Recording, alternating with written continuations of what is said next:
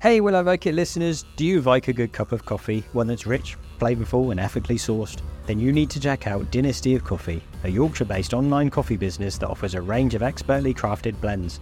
All of their coffee is roasted to order to ensure freshness, and they're committed to nurturing the well-being of both individuals and the planet.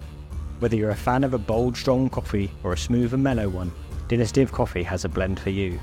Their 4 main blends are inspired by different British dynasties: Saxon, Viking, Tudor and a decaf Hanoverian. So if you're looking for a delicious and ethically sourced cup of coffee, head to dynastyofcoffee.co.uk today and use the code SAXON10, that's Saxon all capital letters 10, at checkout for 10% off your first order. Enjoy!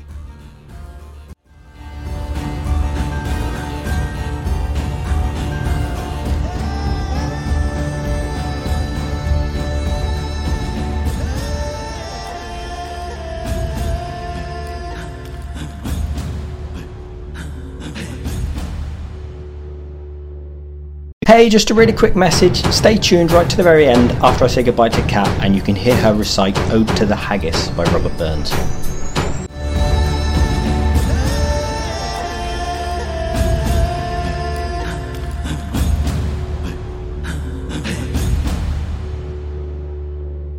Hello and welcome back to Will I Like It? And today it's another remote special because my guest is Wildcat Foraging. I'm going to do this, but then I thought, actually, you might be on the other side of people's screens. She's somewhere. Hi. So welcome, and thanks for doing the podcast. Oh, you're very, very welcome. Looking forward to it. I just wish I could be there to try the food. Yes, we will come back to the food shortly, because we've both prepared something, haven't we? So the idea of this one was to do a Burns Night special. And I thought, who's the best Scottish person to get on to talk about Burns Night? Someone that doesn't like whiskey, never used to like haggis, and doesn't eat much shortbread. Hooray. But I do live in Burns country. Shall we get into it by, maybe you can tell people, in case they don't know already, what it is that you do at Wildcat Foraging? Yeah, so basically I just share this big part of my life. I've been foraging since I was a little girl, but very often I use those skills on expeditions out with the country, and at home it was just doing my own thing. But during lockdown, I decided to share it with the wider world rather than just people on courses, and it was a really lovely thing, and it took off. And it's just a variety of what I forage, predominantly food, but also some medicinal uses, some craft uses, and I do quite a bit of historical foraging as well, though I'm not putting that out there quite so much at the moment. That's fine. We don't have to go into the historical stuff. I think talking about haggis and Burns, considering, he was born in the 1700s, history's gonna come up a little bit today, I imagine. Quite possibly. As I said to you before we started, I know a little bit about Burns Night, but not an awful lot. And I only know a small amount about haggises. I'm putting you on the spot now because I didn't warn you about this question, but what's the plural for haggis? Oh, haggisi. Haggisi. Oh, okay. Yeah, that makes sense. What sort of animal is a haggis? I don't know. It's generally considered a small furry creature, though I actually think there's more than one species. I think there's a mountain haggis and a lowland haggis. I believe the mountain haggis, they have different size limbs to handle the steepness of the terrain. And the lowland haggis, they've got a thicker coat to withstand all the rain. So you're up in Galloway, right? Yeah, so I'm in Dumfries and Galloway. So Burns country. He was pretty much Ayrshire and Dumfries and Galloway. Apparently he lived in almost every single town and village going in the area. What is it about Burns that makes people celebrate him? Well, I mean, I can only speak for myself, but growing up, to be quite honest, I wasn't a massive fan of Burns. That's going to put the cat amongst the pigeons here, because I was kind of forced to do Burns recitals, and there was a local Burns society. It was very traditional, quite conservative. There was a lot of hierarchy and rules and regulations. In fact, my dad set up a McGonagall society to stir the pot. So I make McGonagall mushrooms now for my Burns supper. But a lot of that's changed. And I think Burns supper is something that people project their own identity onto. So I think it's moved away from just being about Rabbie Burns and more a celebration of all sorts of things Scottish or Scottish heritage. And locally, something that's happened that's really changed things is we have a big Burns supper, and that's all sorts of arts. It's using Burns as a springboard for celebrating all sorts of poetry and literature and artwork, and get comedians in. We even have cabaret performances in. So it's really opened it up to appeal to a lot more people. But I think very much Burns Night is what you make of it. And it's lovely that it's celebrated all around the world. Did you know how it started? Like what the idea was of its connection to haggis? I know the connection to haggis, but I've got a few theories that will stir the pot potentially as well. So sorry if I have done. Controversial episode. It could be, haggis, Burns, Scottish identity, it could be. So Burns was born on the 25th of January, I believe it was, in 1759, I think. And, I think that's what I read. And so that's when we generally celebrate Burns. And he wrote this poem, Ode to a Haggis, which I can recite. I might do at some point for you. Nice. And very often at the celebration, the haggis is presented, the Ode to the Haggis is spoken, and someone will cut the haggis and everyone enjoys their haggis meat and happy. But what I'm curious about is if you look at different cultures around the world, I'm going to use Iceland as an example. They have a Thorrablot, and the Thorrablot is in January and February, generally, not all of the month. And at that, they have a dish called slapper. And sorry to my Icelandic friends or any viewers if I've mispronounced those. And that is a dish that's very similar to haggis, using a sheep's stomach. And that festival, it's not a Burns Night, same time of year, but it's a midwinter festival. Thorrablot, it's to do with, I believe, a sort of deity of frost, the son of snow, about appeasing them with a sacrifice. And slapper was a bit of a result of that sacrifice, potentially. I'm not an expert. So is Burns Night celebrated on the 25th of January because that's when Rabbie Burns was born? Or is it celebrated because there was another festival that maybe predated that? Or it became tradition to have the haggis?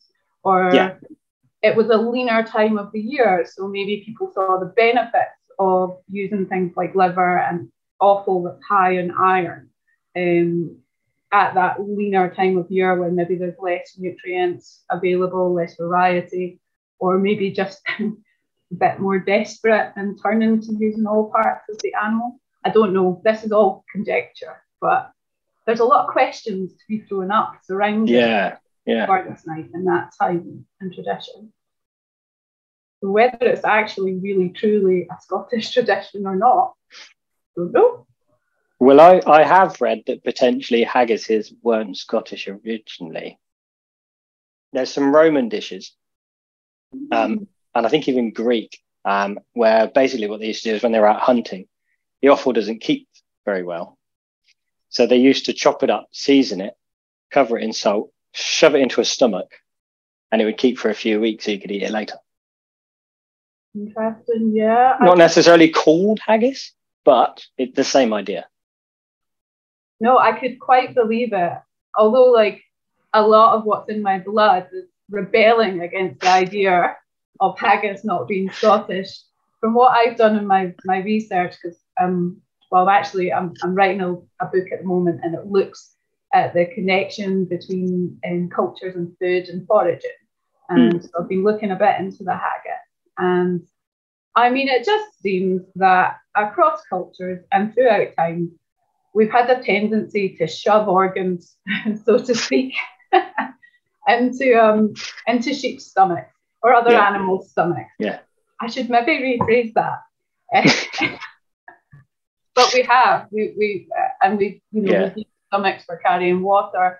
It's actually a very useful material.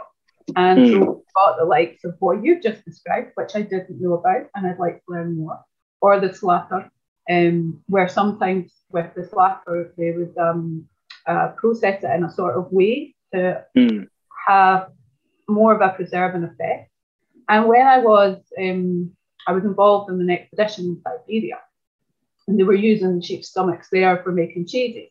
But also there was a Russian version of the haggis. Right. It tended to use brains in it as well. But once again, it was the same idea: shove it all in the stomach, or make pouches out of the stomach, boil it for ages, and they've all got that mixture of some sort of flour, often rye or barley or oats, and something to spice it in there. And I mean, I looked up that Russian dish prior to coming and chatting to you, and what I find, it's at least 9th century. And our oldest record in the UK that's written of the haggis that I could find was 1400s, I believe. I'm sure you've come across the same thing. But in that one, it is referred to as a haggis or a haggis or a hossis or something like that in that book. And that was the earliest reference I could find in the UK. But it wasn't in Scotland. But then again, boundaries for the country were different. Where I lived was part of Northumbria for a long time. And so there's that to take into consideration too. And I've also found reference to the origins of the word haggis potentially being Norse.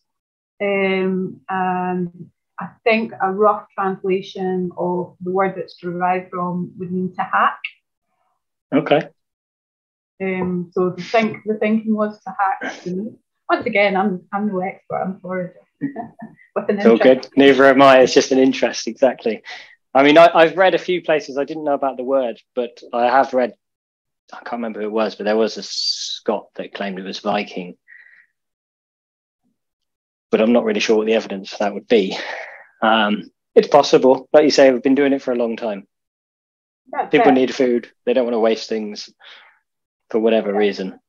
And the stomach's a handy bag to cook things in. So yes. So I had the joy of making one today. I say joy. It was an interesting experience. So I've eaten them before, but never made one.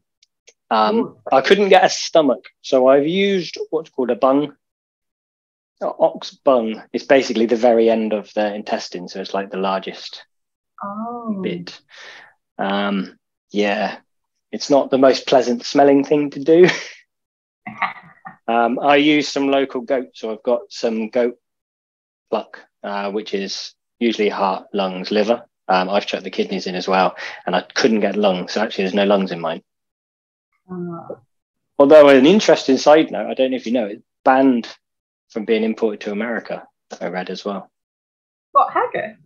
Yes, because the FDA won't allow it to be imported because it contains lungs. Oh my goodness, I could have a career in haggis smuggling.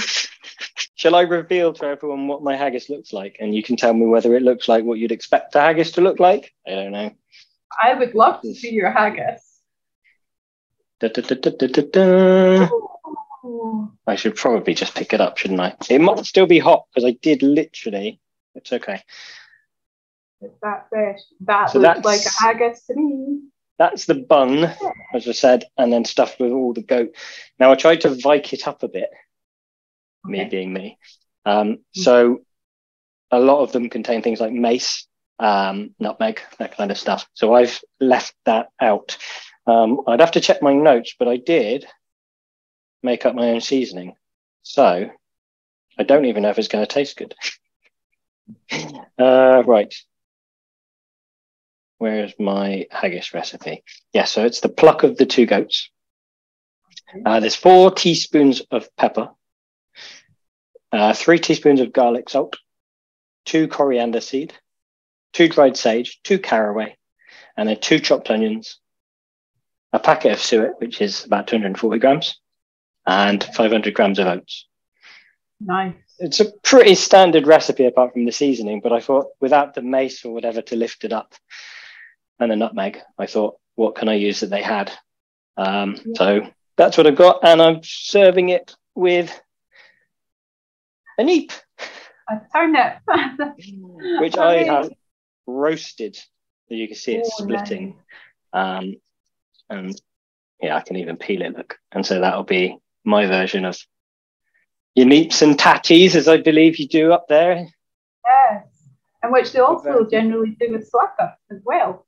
So, yeah. Though obviously the tatties, I mean, we're both reenactors, we're both Viking reenactors, we know that one, don't we? Yeah. So I've stuck with the neep, and I thought rather than mash it, I'll just roast it up, which is quite a nice way of doing it. It's like a jacket potato, but sweeter. Oh, yeah. I like them salt baked as well. And it's curious that... Now there's a challenge. Eating that haggis without a fork. Well, as I'm a Saxon. Oh, you get one, yeah. If I'm wealthy enough, yes. Possibly. We could have a go. A spoon would work for a haggis, though. It's very fitting, though, that you have got a very rich, expensive fork, though, because some of the spices that you've used, I think, though they were available, they weren't, right on your doorstep getting grown. They'd be imported. So I think your haggis would be quite a rich fancy haggis. Fancy haggis. I'm a fancy Saxon. You're a fancy Saxon with your Saxon headwear right now. Oh yes, I come from the future. I also made haggis. Yeah. And I also tried to edit it a little bit to the Viking time period. Though not so much with my McGonagall mushroom sauce and with my dad, but with the rest of it. So I don't know if you're wanting to see the wildcat foraged haggis. Now, if this is the one you've posted online before, then I already know what it looks like. It's not. This is a new one. I did make that one, which I've presented it rather boringly, but that's that one here. And essentially the same mixture, but this one's baked rather than boiled. And I mean, it's a total cheat. My haggis has no meat in it whatsoever, because I'm sure some people will be happy with that decision. Yeah, and also it's easier to forage mushrooms for me than to like rugby tackle a sheep and deal with all that. But I thought, no, that's cheating. I need to try something different anyway, so I thought I'd create a version that was also boiled, that didn't have suet, that didn't have those nice things to hold it together. And I have created this monstrosity. Ooh. And instead of, I can't have patties anyway, so I've done parsnips. Parsnips, nice. I like a parsnip. And my McGonagall mushroom sauce. Lovely. So you reveal what's in it, or is that secret? Yeah, I want to tell you what's in it because I think it's very exciting. So the haggis itself, I've used ingredients that would predominantly be available. There's a mixture of barley in there, which helps it keep this shape, along with oats, and we've got oyster mushrooms in there, which are available at this time of year. Went out and foraged them in the nearby woods. And oyster mushrooms are just amazing. I could go on an absolute tangent about them and winter mushrooms. I've got velvet shanks in there as well, another winter fungi. And I've got the rosettes, this little limp bit of greenery. Yeah. An indication of the cuckoo flower that's in there to add a pepperiness. I've chucked a bunch of hogweed seeds in there. They've got sort of almost cardamom-y spice to them. But it needed quite a lot for being boiled, so I don't think they'll... Can I ask you a slight detour on that one? Yeah. About the hogweed seed? Because I heard recently that they crossbreed with giant hogweed, and so potentially the seeds of hogweed can be dangerous. So the main problem with the giant hogweed in particular is the effect that it can have on your skin. And it can make your skin really, really photosensitive. Okay. I have to look into the crossbreeding with the giant hogweed. I'm really lucky where I live. Very rarely see giant hogweed. Enough by the motorways to be able to show the differences. But I have to look into the crossover. I think the key thing there is being able to really identify your common hogweed and your giant hogweed. And if you're somewhere like me where you're lucky to have very little of the giant hogweed. It gives you a really good opportunity to get to know the whole plant. But with the hogweed, I wouldn't necessarily class it as a beginner foraging plant because it's in the carrot family, and that's where we've got some of our most deadly plants, like hemlock, water-dropwork, and hemlock, and you know all that as well. But that's curious. I'm gonna try and read up on that, or like pick your brains about that later, because I hadn't. Yeah, it's only something I heard recently. But yeah, I don't know the evidence is to back that up, or whether it's just people scaring people from foraging it, being overcautious. I know you have to be cautious, but yeah, I don't know what the evidence is that they're crossbreeding, or if they even can. Do you know what I mean? Like, I'm I guess curious. But the common hogweed seed itself, if you are confident in your identification and you try a little bit, it has got an amazing taste. And if you forage it green, and then allow it to dry out, rather than foraging it when it dries out and puts you in a situation. And this is what I find fascinating about foraging, is it's such a big topic that goes all over the world, all throughout history. You can never master it. There's always new things to discover and explore. And what I've been fascinated by is our own native spices. Because if we look at Viking, and I'm going to go off on a tangent here. If we look at Viking and Anglo-Saxon times and stuff, we get quite a variety of spices available to us. But a fair few of them aren't necessarily native. Or we were lucky and the Romans brought them in. But they might not have made it all the way up here or handled the weather. So we see things like pepper and things like cumin. And we've actually, or things like cloves in medieval times, we've actually got our own native versions of these plants or seeds or whatever, in that it's not the same species, but we have our own native equivalent flavours. So things like cumin from the hogweed, a clove flavour from wood avens, which is also known as clove root. We have fungi that taste like curry. Like, it's just, and we have a wonderful plant called arsnart, that has a real chili, peppery kind of taste to it. And we have the peppery bolete, which is like Szechuan pepper. It's amazing. And I want to explore how much these plants were potentially used in history, and if there's any chance that they sort of disappeared from our knowledge because these imported spices became a status symbol. And I think there's a lot of curiosity there. And I think we can be very quick to say, oh no, they definitely didn't have that, but they had this quite expensive thing that was imported and used it all the time. Whereas I think we should actually be asking a lot of questions. And I think those questions should be based around what was the cultural context at the time, and what was available, what plants were native and abundant at the time. And I think if we start doing that, we might find within our own country's culture or our own history that the food was a lot more varied, or the nutrients were a lot more varied. I don't know. I just think we should question things and explore. That was a tangent from my haggis. So my haggis is my attempt to explore. Well, I distracted you by asking about the hogweed. It's easily done. So we should probably go back to what was in your recipe, because people are probably still wondering. We got to hogweed. So I'll just recap again then. So a mixture of barley, of oats, of cuckoo flour, bittercress, some hogweed seeds in there. Predominantly, the star of the show is the oyster mushroom, chopped up really, really fine. Some velvet shanks in there as well. Some oats and barley. That's kind of about it. I did add a Marmite to it, just for the flavour. I'm taking this and feeding my mum later, and I wanted to see what it would do. Not a historically accurate ingredient. Did they have Marmite? And did they love it or hate it? Oh.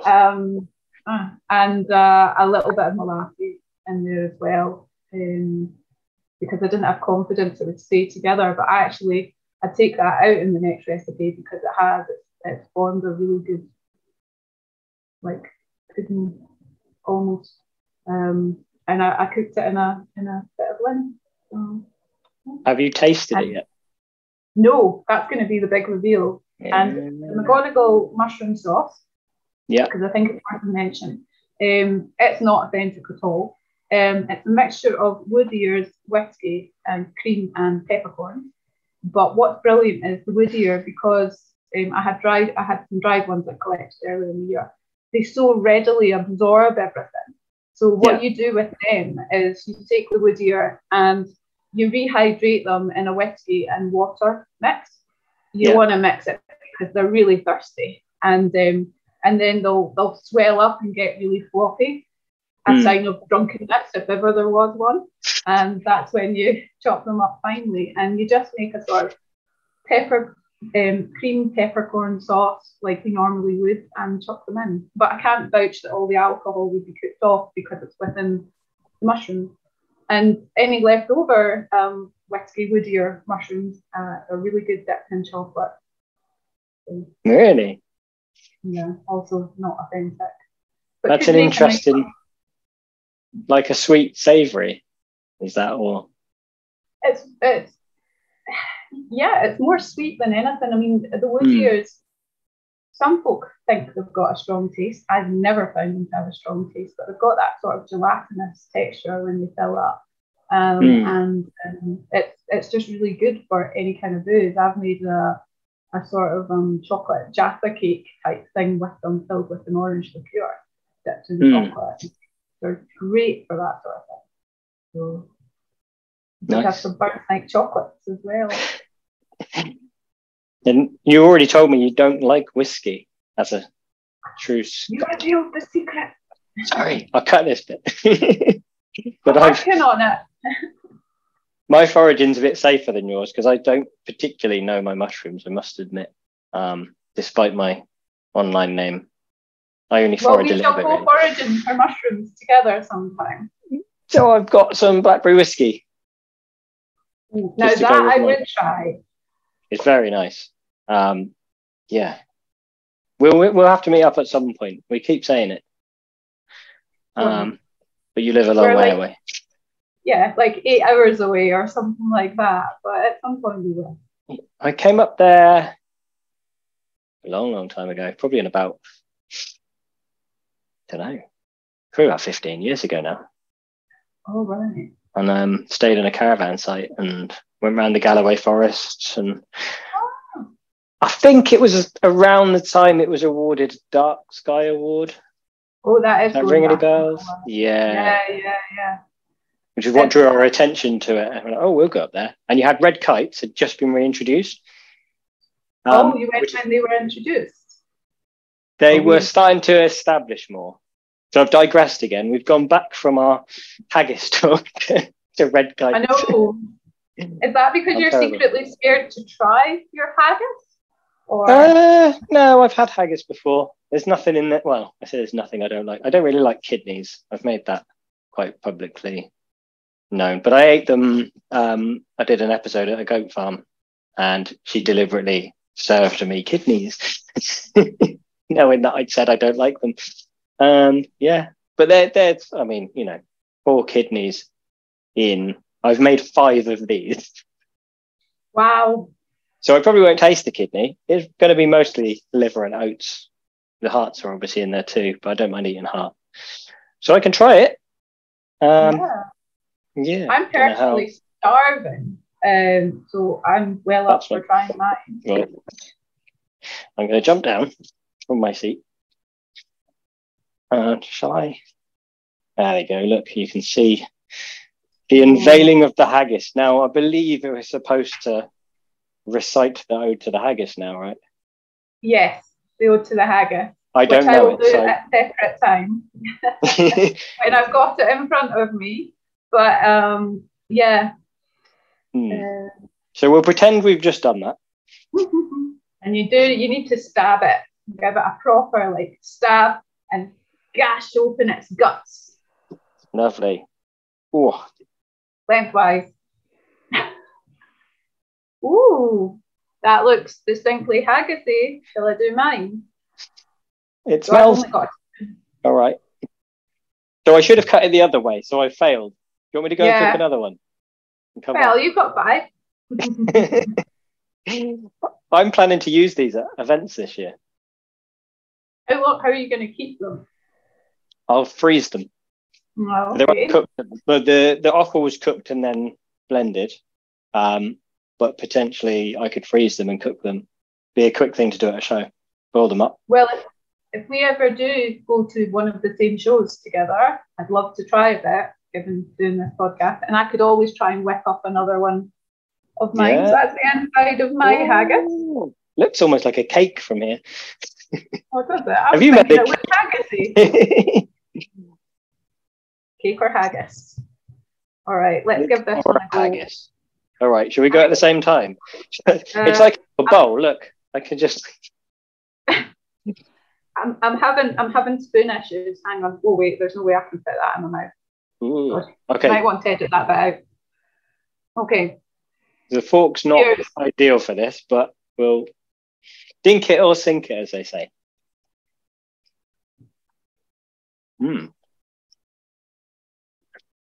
That's actually all right.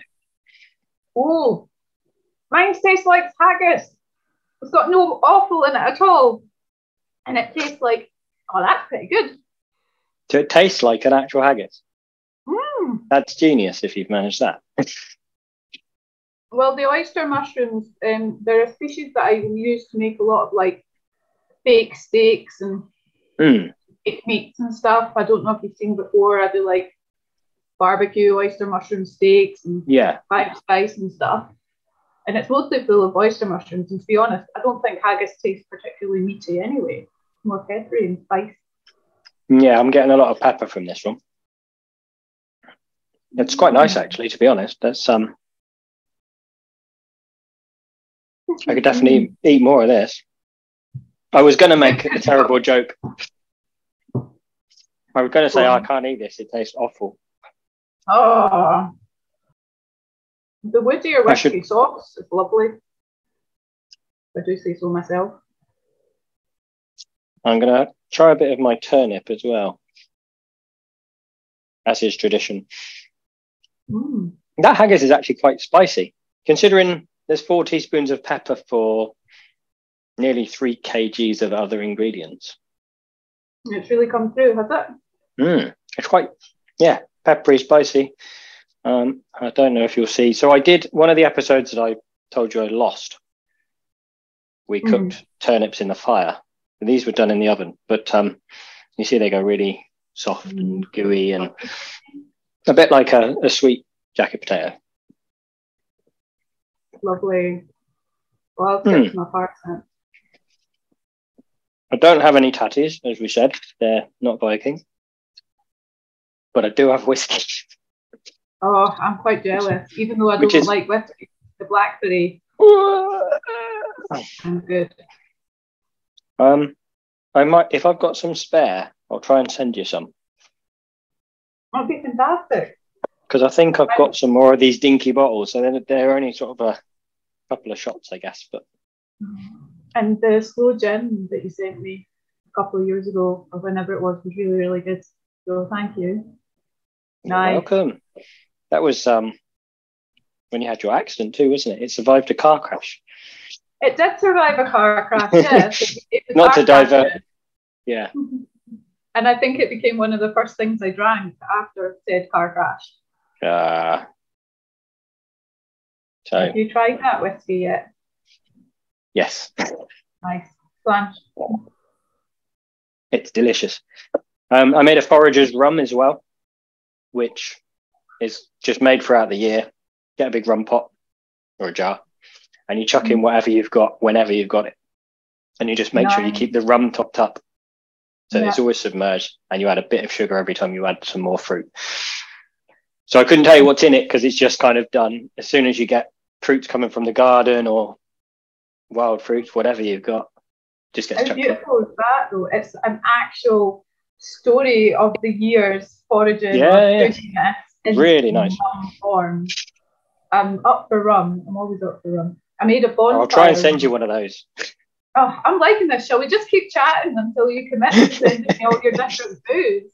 I've been watching all the status updates with your different booze recipes. So. Oh, there's been quite a lot lately because of the other episode I did at the ATC with the manager, where we just drank. Yeah, it was actually I'll happily do one of those episodes with you sometime. But no. So I'm just looking on my phone because I remember I wrote some other facts down that I wanted to bring up. Mm-hmm. So yes, I mentioned that they were banned. Guinness World Record. Do you know that one? For the largest haggis. Oh dear, I dread to think. So it was made by Halls of Scotland in 2014. So fairly recently. 1,010 kgs. What did they put it in? It's 2.8 meters long. What stomach did they use? What? The record doesn't specify what it was. I don't know. Amazing. An illegally imported elephant stomach. No, I'm not. I don't think it was. I'm not gonna get myself into some sort of legal dispute at all. It was on the Guinness World Records website. They only tell you the facts. They don't tell you what was in it. I'm assuming it was authentic haggis if it's the world record. So it must have been some. Maybe they sewed several together. Oh yeah, you could do that, I suppose. Or I mean, if the bung that I've used is an intestine, maybe they just kept it because intestines are long, aren't they? That would be a very long haggis. It's 2.8 meters. It's pretty I'm having long. an inferiority complex now about mine. Have you heard about haggis hurling? Yes, I have. But there's a record for that too. What's that? How far? 217 feet. Jeez, I'm guessing that wasn't the 2.5 or whatever meter long haggis, that one. Like a javelin. God, that would be difficult to throw, wouldn't it? To be fair, I reckon a haggis could knock anyone out if thrown hard enough. I reckon. Oh yeah, definitely. They're quite dense once they're cooked, aren't they? Yeah, you could proper clobber someone with a haggis. I can see you like at show now on the battlefield, just coming armed with your 5 haggises. Launching them. So I've come back to more, so people can probably make their own judgment of whether I like it or not. But I don't think the fork works very well. But I'm having spoon issues. Maybe I just need to go in with a bare hand. There's Scottish people not just going with their teeth and just. Oh, dearie me, look at this cultural slander going on. Who needs knives? No. I'm quite happy with that. I thought because of the spices that I use, like with the plants, because it was boiled to death, I thought that I maybe would lose a lot of that flavour, but I'm really, really surprised it contained every much of the roast one that I've used. So yeah, I'm looking forward to actually giving it to my mum later on, my wee mum, and maybe if I can rope some friends in to try it and see what they think. It's just amazing what can be done with a bunch of wild ingredients and molasses and Marmite. But I don't think it needs that. So, you're gonna have to make it again now to find out. I will. I'll have to make it again. And what I'll do is I'll make it again. I'll try and take some nice wee photos of it, and I'll pop the recipe up on my Wildcat Foraging socials on Facebook and Instagram. So it's probably going in the book as well once I refine it a bit more. And people can see what they think for themselves.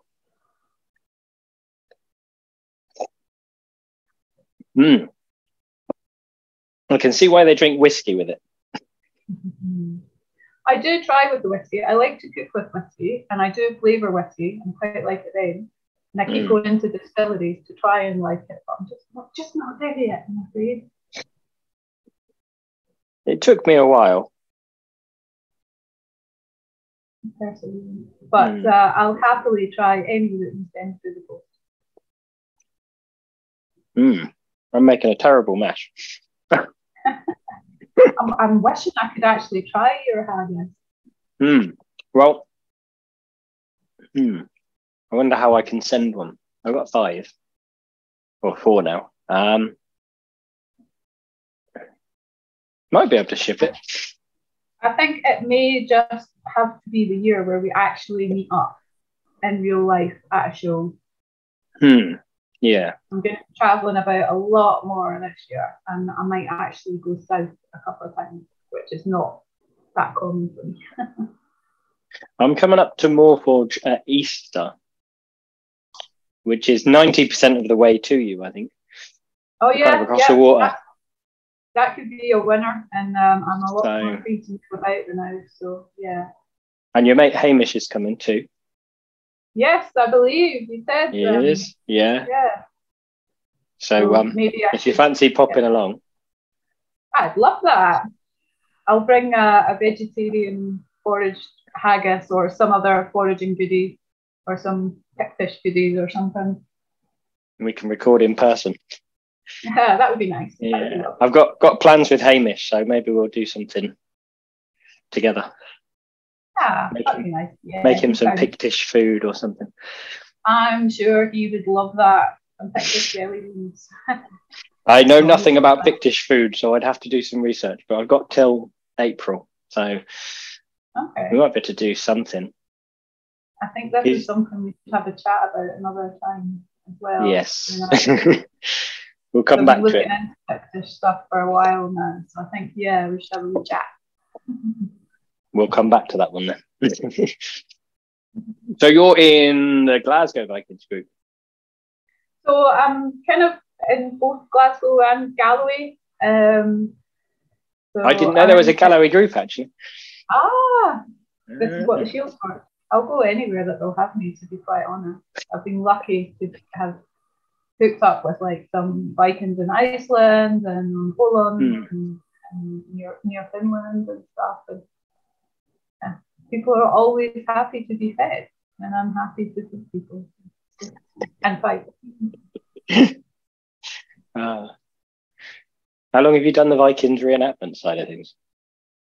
You know, I was trying to work that out earlier on today, and it's over a decade at least. But I've always had an interest in that aspect of history. I mean, as a little girl, I was kind of fascinated by either fantasy stories or mythology, Celtic mythology, Viking mythology, and I had a real interest in Indigenous people around the world, and then I realised we had our own equivalent as well. Met a blacksmith in a local woodland who was setting up a local group, and I went from there, and it's been a fantastic thing to be involved in. It's been a great platform actually for sharing a lot of my foraging stuff and some of my bushcraft stuff as well.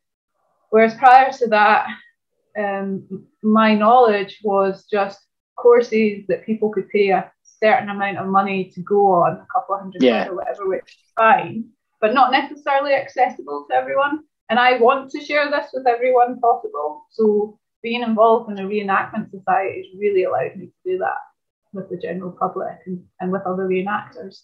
Lovely. Yeah. It's a good hobby, I think. I met yourself through it, if not in real life. I don't know if we met through that, because I think I followed your page. So I think it's independent of the reenactment thing, I think. Well, there you go. Oh, well, we don't need them then. All right, so there's questions that anyone that's watched already will know are coming. I ask everybody. And the first one is, if you had an unlimited budget, what would be your dream project? That is a very, very difficult question, because I have 1,000,001 things in my mind that I'd like to do. In terms of like from the historical foot and the reenactment perspective, I'm hoping no one will steal this. I would love to set up and fund and document an expedition from the time period at different times of the year, traveling a river system or along the coast, either Viking time period or like even going right back to the Mesolithic or something like that. There's finds on the Isle of Rum, which I love, of over 8,000 years old, and exploring the food and what's available at the time, and something like really hardcore, because I love my wild camping and I love my mountaineering as well. It'd be cool to document that. Or my background was actually in conservation expeditions from when I was really young. It started with like studying snow leopard populations in Siberia.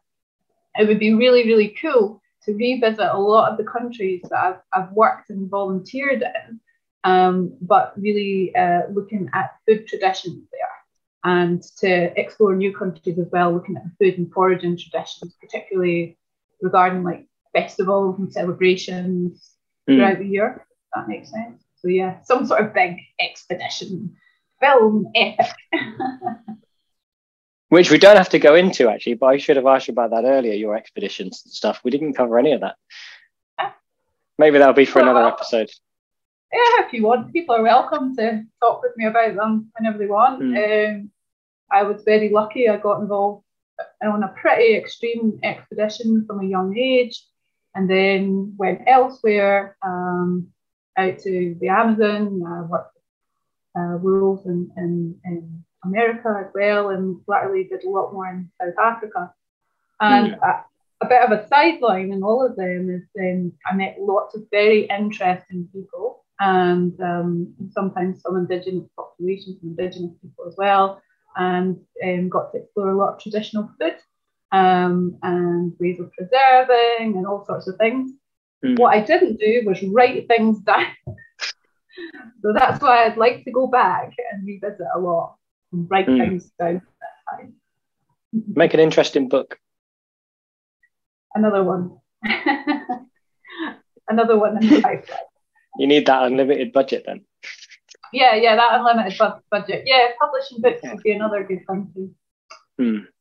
Yeah, a few things. So the next question is, do you think you could survive on a Viking Age diet? Yeah, I think I could. Well, I've kind of actually, I don't know if you know this, I've experimented with it for a couple of months at a time, at different time periods in the year. I've not done a full year yet because life just gets in the way. There is a fantastic forager called Monica Wilde, who has spent a year living purely off of wild food. And I think, I don't know her personally, but I'd highly recommend checking it out. But yeah, I've experimented with it. I've lived on expedition rations and stuff. I think I could. I'd miss like all the creative potential some modern ingredients have brought us. But that leads into the next question, doesn't it?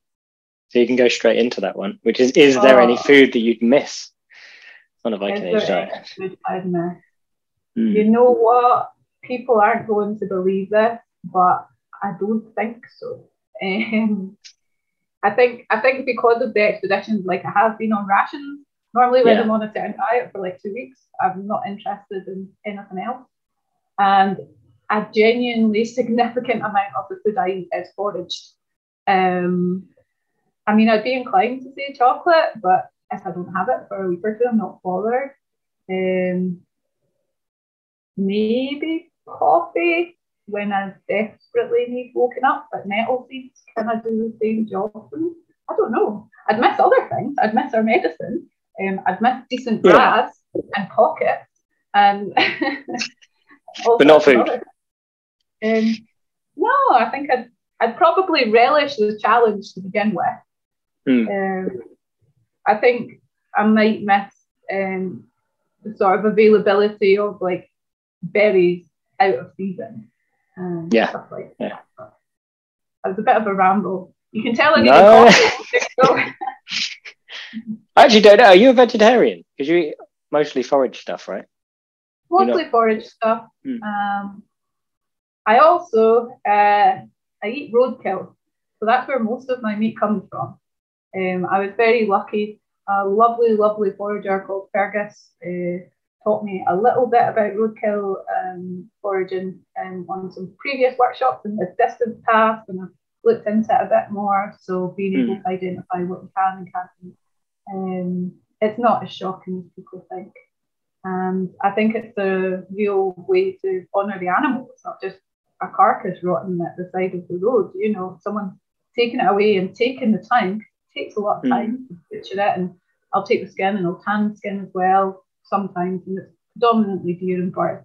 I'm not going as far as other animals, and the results can be very, very tasty. So it kind of fits in. It's an extension of your foraging, isn't it? Just foraging the carcass. Yeah. That should be the name of a book. Foraging the carcass. I'm basically just tight and like free food. No, I'm not. That's not the reason I do it. There's nothing wrong with eating free food if you can get it. You know, why wouldn't you? I think foraging, I mean, for me, and I guess we haven't really covered this yet, why I got into the foraging. And for me, it really does stem from a love of the wild and a passion for the wild and wanting to protect it. That's why I was going off and doing my conservation expeditions. I had a period where I was unwell and I thought, oh, I'm having to do stuff closer to home. This was in the distant past.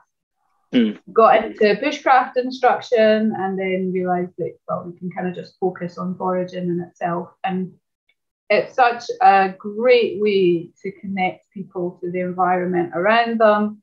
And I try to teach it in a way that's not just thinking of these plants as a resource and stripping them. I try and teach it in a mindful way, and a way that just allows people to really get something other than just food out of the process. And food is so intrinsic to who we are as people, and it's involved in every celebration throughout the world, generally speaking, or certainly many. It's a big part of cultural identity. It's a part of crossing barriers and borders, and there's quite a lot to it. Nothing at all at the same time. But it's a great way to build that connection. Yeah, I think if people foraged more, then they'd probably respect the environment more as well, because you're taking your food from that same source. So they kind of go hand in hand, don't they?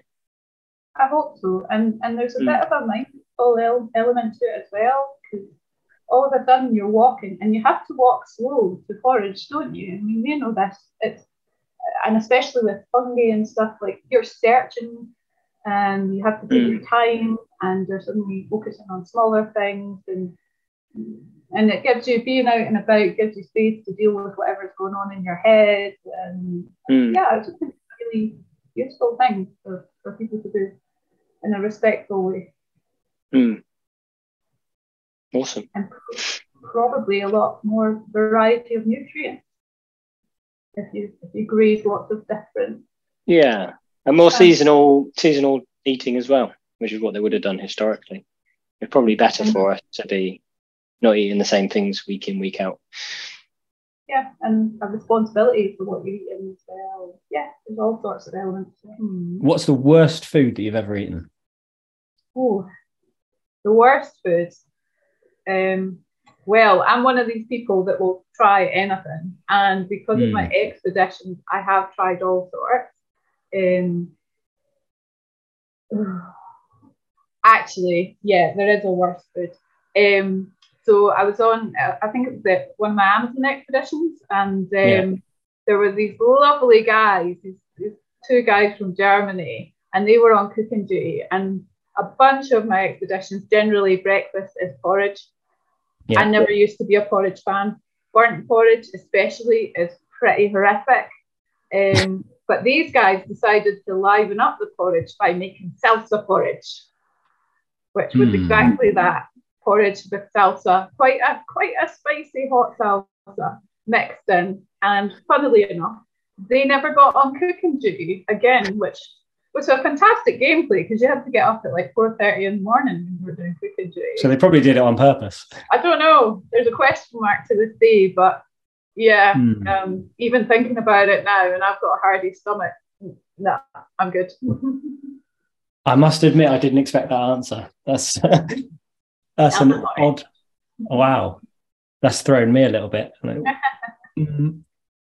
I almost need to try it now. That's what I was going to say. I tell you what, try it sometime. Try it. I'll make it for you. All right. So next question. What is the most memorable meal you've ever had? That is a really difficult question. Oh, yeah. Oh, I don't know how to answer that one. I guess it could be memorable in a good way or a bad way. I mean, salsa porridge was memorable. And a couple of hours later as well. So, you know what? Actually, thinking about it, I'm very, very lucky. Because of where I've been and the stuff I've done, there's been some really tasty meals or memorable because of the places we're in or the people I'm talking to. And I've been really lucky with wildcat foraging that I can get quite creative with it, and I have had some nice surprises when things have worked out. Oh, I really don't know how to answer that. I'll tell you what, I'll pin it down to a memorable meal in the last year, and I would say it was I'd made a forage cake. I was visiting someone up in Torridon, and I'd made it. I think it was a elderflower and rose petal, whatever foraged cake. And I took it with me when I went up a mountain. And I did some Munros in Ben Milligan, which are the hardest mountains I've done in Scotland. And it was a glorious day. And there's a lot of like rock climbing in it, the grade 5s. And I got to the top, and I was doing a solo hike, got to the top of the second mountain that's like that. And like it's hundreds of meters dropped down below me. And there's a raven soaring down beneath me and above and around. And I was knackered, but I sat there with this bit of cake that I'd made, looking over the mountains. And years ago, I struggled to walk half a mile. And I never thought I'd be able to do these mountains. So it wasn't the best cake I'd ever made in the world, but up there, it was just that much more special. And whenever I make that, it was a rose elderflower cake. When I make that again, I'll always think of that moment. Yeah. So I love how food connects us to moments and achievements. And that's probably last year's most memorable. That's a great answer. Yeah. All right. So the very, very last question. So you've died and your relatives are preparing your grave goods. What food or drink are you taking to the feast in Valhalla? Oh. Well, if it was just to end on a cheerful note, I guess. That's where I'm going next. No. Well, if it was up to my relatives, I've no idea what would go in there. I think definitely some sort of wild mushroom would have to go in there for wildcat foraging. Someone would probably put some meat in there for the Viking link, but to be honest, I'd rather they popped in some of my birch sap wine or my rhubarb champagne, though that could be quite lethal because my champagne has had a tendency to explode everywhere, so that could make the funeral quite an interesting one. These bottles just going off. Go to Valhalla with a pop. With a bang, yeah. I definitely hope some chocolate went in there. Ideally, some of Charlotte Flowers and wild chocolate, which you should check out. Sorry, I'm doing a plug for someone else on the podcast. But they go ahead. Favorite. And how cool would this be if someone could like go to the top of a mountain and get the heather for some heather ale or some rowan berries or rowan jelly and put that in And then if someone could go into the nearby forests that I wander and get some wild mushrooms, and if someone could go to the nearby coast and collect some of the seaweed that I eat, that would be really smart, wouldn't it? All these different like locations that I've wandered and bring them all together. But that won't happen. I suppose I should have thought of this, because this could be a two-part question, really, couldn't it? You could have the answer of what would you want them to put in and what would they put in, because they're very different answers. I think a lot of that would get eaten before it got put in. The chocolate and stuff. No, I think they'd probably put in some wild mushrooms. I wouldn't be bothered whatever they put in. I'd be off heading on my adventures wherever I was. So, but yeah, I think that kind of it. So, if anyone wants to follow you that doesn't already, so just look up Wildcat Foraging, Cat with a K, and Cat, or Kathryn Wolf's daughter when I'm a reenactor. And it's Wildcat Foraging on Facebook and Wildcat Foraging on Instagram. Feel free to get in touch with me there. Best place at the moment. Awesome. Well, thanks for coming on. It's been a pleasure. I will stop the record. And thanks everyone for watching, and see you next week. Bye. Thank you. Ode to a Haggis. Fair fa your honest sonsy face, great chieftain o' the pidden race, aboon them a ye tak your place, paints tripe a firm. Well, are ye worthy o' a grace, as lang's me earn? The groaning trencher there ye fill, your hurdies like a distant hill, your pin would help to mend a mill in times of need, while through your pores the dews distill like amber bead. His knife-see rustic labour dick and cut you up with ready slip, trenching your gushing entrails breath like ony ditch. And then, oh, what a glorious sight, warm, reeking, rich. Then, horn for horn, they stretch and strive, deal take the hindmost on they drive, till all their wheel-swalled kites belly are bent like drums. The old good man mayst like to ride, the thank it hums. Is there the hour his French ragout, or olio that would staw a sow, or fricassee would make her spew wi' perfect scunner, looks down with sneering, scornful view on sick o' dinner. Poor devil! See him out as trash, as feckless as a withered rash, his spindle shank a good whiplash, his knee a nits, through bloody flood or field to dash. Oh, how unfit! But mark the rustic haggis fed, the trembling earth resounds his tread. Clap in his wally knee a blade, he'll make it whistle, and legs and arms and heads will sned like taps of thistles. Ye powers what mak mankind your care, and dish them out their bill of fare. Old Scotland wants nae skinking ware that jops and luggies, but if you wish her grateful prayer, bear a haggis. If you enjoyed the show and want to hear more, remember to like and subscribe and give the show a rating. You can also help keep the show going by becoming a Patreon, where you'll get early access to all episodes, or check out my range of merch on my store. Links are in the episode description. Thanks for listening.